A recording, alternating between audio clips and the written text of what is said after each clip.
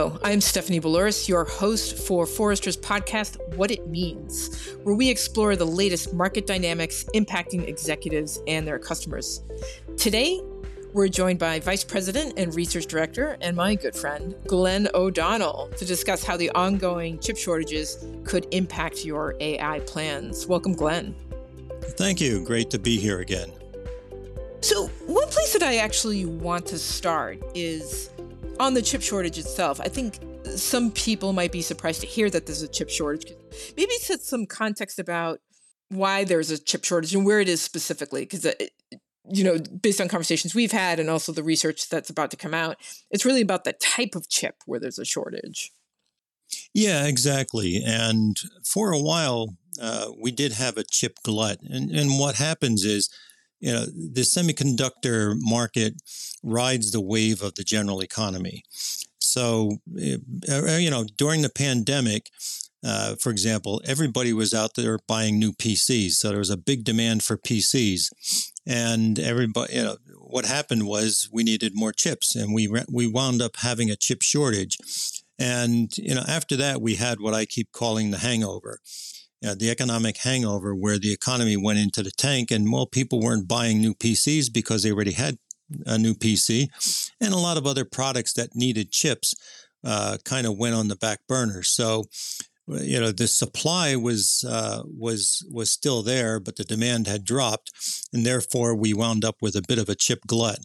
And that's turning around now because demand is returning, and we have a lot of other factors playing into this.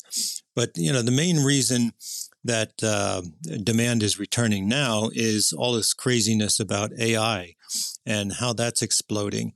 But we also have geopolitical issues that have come into play that are changing the landscape, and now. There's just more demand for technology in general. We see that returning pretty aggressively. So the glut is over.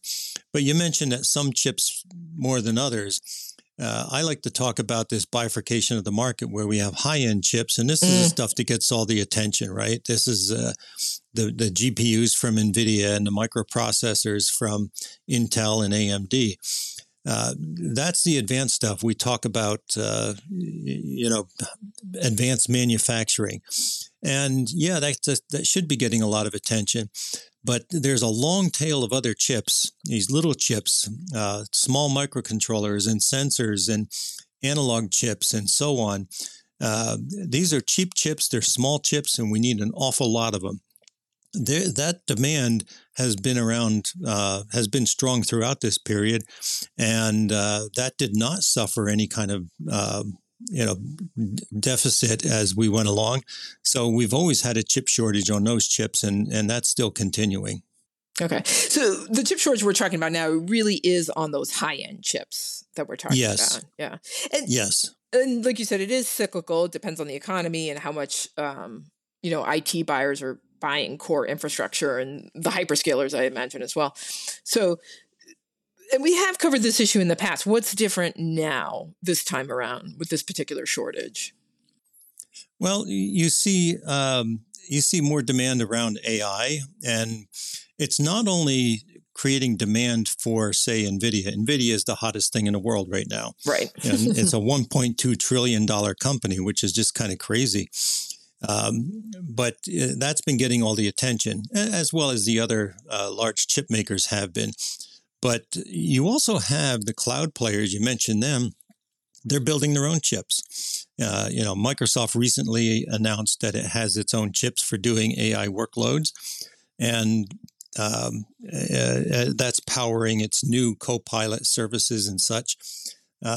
So there's just a whole lot more diversity in the marketplace as far as what kind of chips. Apple famously started making its own chips, and the Qualcomm processors are starting to show up in more devices. So it's no longer a vanilla kind of marketplace, but it is AI, and more specifically generative AI, that is driving the demand right now. And of course, all the chip makers want to play that, and all the products that the chips go into, the Dells and HPs and HPEs and Lenovo's of the world, for example, are all trying to position their products as being AI ready. But that means you have to buy new products that require new chips.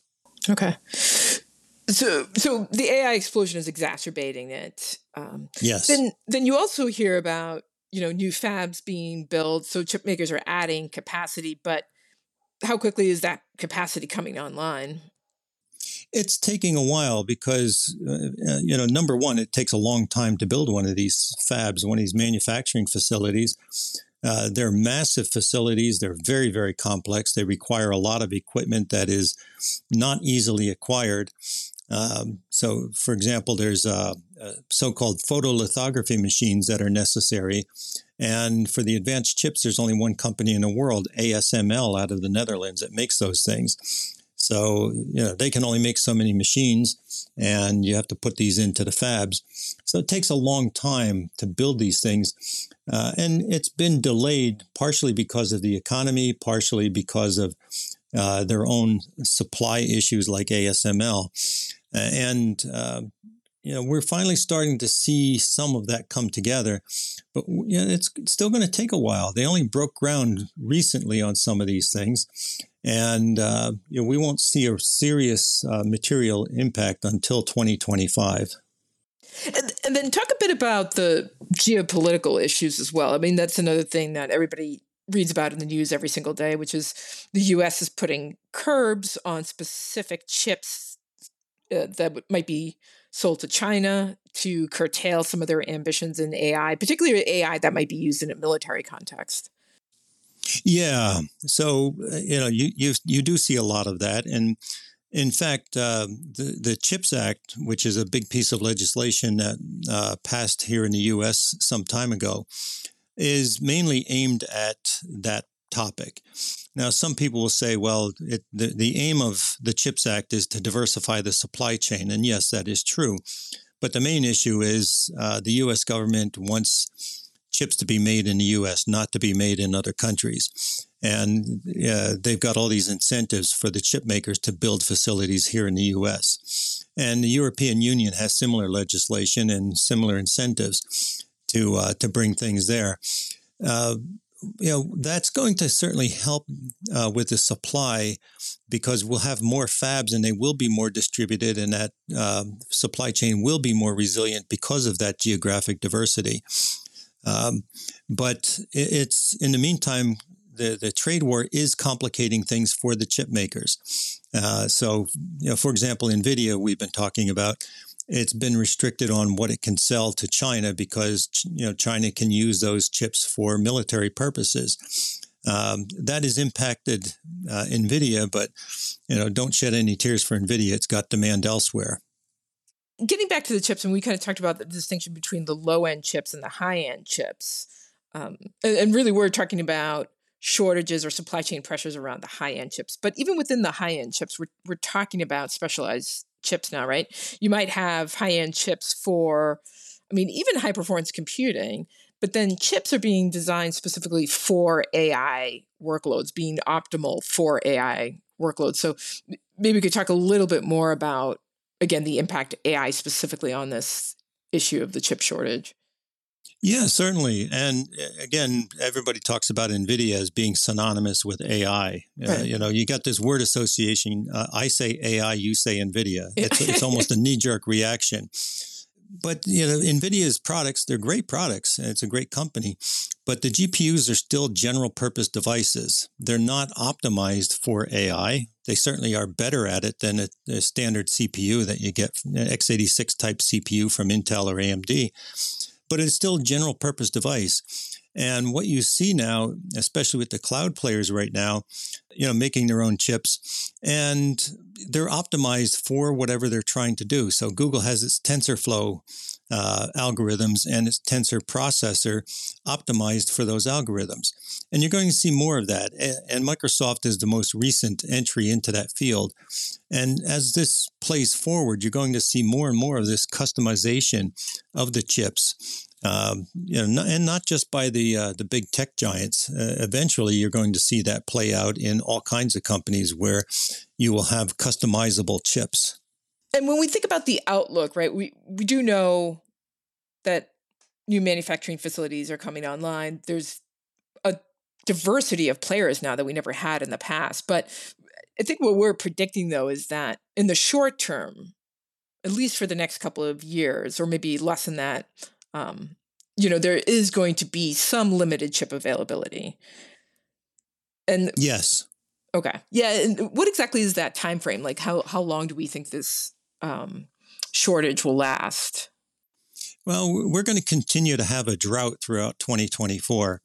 And probably early to mid 2025 is when some of this manufacturing capacity comes online in a meaningful way. We will see incremental improvements throughout 2024, but it's not going to be until some of these new fabs come online that Intel and TSMC and some others are building. That's when you'll see the capacity finally catch up, and that's when things will really settle in. So that's the time frame we're looking at, and we'll see it continue to improve because more fabs will come on during 2025 and 6 and 7 and so on. Okay. In the short term, I mean, when I think about AI and specifically like generative AI, companies are really just embracing it now and piloting it now and looking for different opportunities in everywhere from customer service with chatbots to employee productivity and maybe using AI to like amplify and drive some insights into the organization. What do we think will be the impact of this? Like, how much do we think it'll temper some of the ambitions that companies actually do have around AI? And is that different for your average enterprise versus what the hyperscalers might be experiencing? Yeah, that's a good point. There's so much enthusiasm around AI right now, but there's only so much you can do. So the ambitions for AI are unlimited, but the capability to pull off those ambitions has indeed hasn't hit a wall, but it's kind of brushing against that wall right now. And that means that people are going to have to be more pragmatic and prioritize what they're going to try to do. And that applies to enterprises, but it also applies even to the cloud providers. You think these cloud providers have absolutely unlimited capacity. Well, they don't. And they're struggling to get enough chips, whether they're NVIDIA chips or their own chips. Again, there are only a few companies in the world that make these chips. So, they have limitations. So everybody's going to have to kind of settle down and be more pragmatic about what it is they're going to do with AI in the future. The cloud providers, I mean, it's interesting. I imagine because of their heft, do they use that to create priority for themselves with some of these suppliers and have some of them knowing that there's a shortage, knowing that there's such demand, like have they also been buying up a whole bunch of chips? They have been buying up a lot of chips. They've been stockpiling. Yeah. And even you see a lot of that in China, where the Chinese companies have been stockpiling because they see that, all right, we're not going to be able to get these chips in the future, so let's buy up a zillion of them right now while we can. But eventually that is even going to peter out at some point. We're gonna run in. We're going to use all that up essentially. So I don't see that. I don't see that. Until we get more capacity, that we're really going to relieve that tension. The cloud players, because of their size, they do have enormous purchasing power. But you can't get blood from a stone. If they need more chips, you're just not going to be able to get them. Okay. So if we were to give advice then to CIOs, other tech leaders about this, like what can they do? Prioritize your AI ambitions. Again, everybody gets all excited. Oh, we're gonna use AI for this, and we're gonna use AI for that, and everybody's just going crazy about it. And the craze is understandable. It's exciting. It's powerful. But if you could only pick three things, what three things would those be? instead of the 20 or 30 that people may be coming to you to deploy, because it's going to be easier to focus on those three, and it's going to be easier to get the capacity for those three that you want to do. Yeah. So prioritize. I'd also imagine that's not necessarily a bad tech strategy either, right? Rather than trying to do 20 things, do 3 things that you're really passionate about, meaning that it's going to have a huge impact for your business or your organization, whoever it might be. Pilot those, gain the experience, and then in 1 to 2 years, as the capacity comes online and the supply chains start to ease, then you'll have the ability to then buy and be ready to really, really go full scale. Yeah, you're exactly right. This is nothing new. We've seen this whole thing play out before, where everybody goes crazy over some latest shiny object, and you got to prioritize. You can't do it all. Yeah, but back to the competition. I mean, now that we actually do have multiple chip makers, for example, like we were just saying.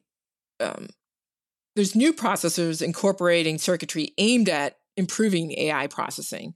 How has Microsoft's entry into this changed the competitive landscape, and how does that impact the CIO? What does that actually mean for the CIO? Well, one thing it means is, NVIDIA has had a stranglehold on this marketplace, and it's going to continue to be the big dog in the fight. No doubt, it's a massive force, but what you see here is Microsoft, Google, AWS, other cloud players, and even other tech players like Apple, kind of chipping away at that complete stranglehold that NVIDIA has on the AI marketplace. So it's probably going to take a little bit of the shine off of NVIDIA. But for CIOs, it means that you have more choice, and you have some more, looking at the services from Microsoft, they are going to be optimized for what you want to do. It's going to be purely aimed at things like Copilot, as opposed to general purpose AI, and running some of the OpenAI algorithms and such that have become part of Microsoft, even beyond just the Copilot. That's also important. As we've been talking about, these chips are being designed specifically for hooks into AI and improving their processing and other results. That's a change, right? I mean, I think it's been a long time since we even talked about the importance of chips. I think for a long time, people that just thought of it as something completely commoditized. So that's a big shift. So I don't know recently if I can think of a time when CIOs really thought about the chip in any of the infrastructure that they were purchasing. Yeah, and in fact, we here at Forrester, as you're well aware, we haven't really, in the past, we hadn't done much on chips because, well, it was kind of a boring marketplace. There wasn't a whole lot happening beyond a couple of the leaders. And everything was running on these general purpose devices because it could. But now, as we see the changes in things like AI or other application-specific needs, we need more power, and we need more power per watt. And this is something that's important to consider, is how efficient can these chips be? If you got a chip that's doing everything, a general purpose type of device, it's burning a lot of power doing things that you don't need it to do. But so you have the efficiency issue, and then you also have of course, the optimized functionality. Yeah, in the past, we could look at it and say, kind of compare it to the automotive industry where, okay, everybody's getting an SUV. Well, what if you want a sports car? What if you need to haul big quantities of dirt? There are specialized vehicles to do that. And just as we have in the automotive industry, we need specialized vehicles to run these various workloads. Okay. So that's new then. So really, it's not just the economics, but now it is the technology itself has to CIOs really have to take it into account when they're developing their tech strategy. Well, maybe not their strategy, but their architecture, certainly.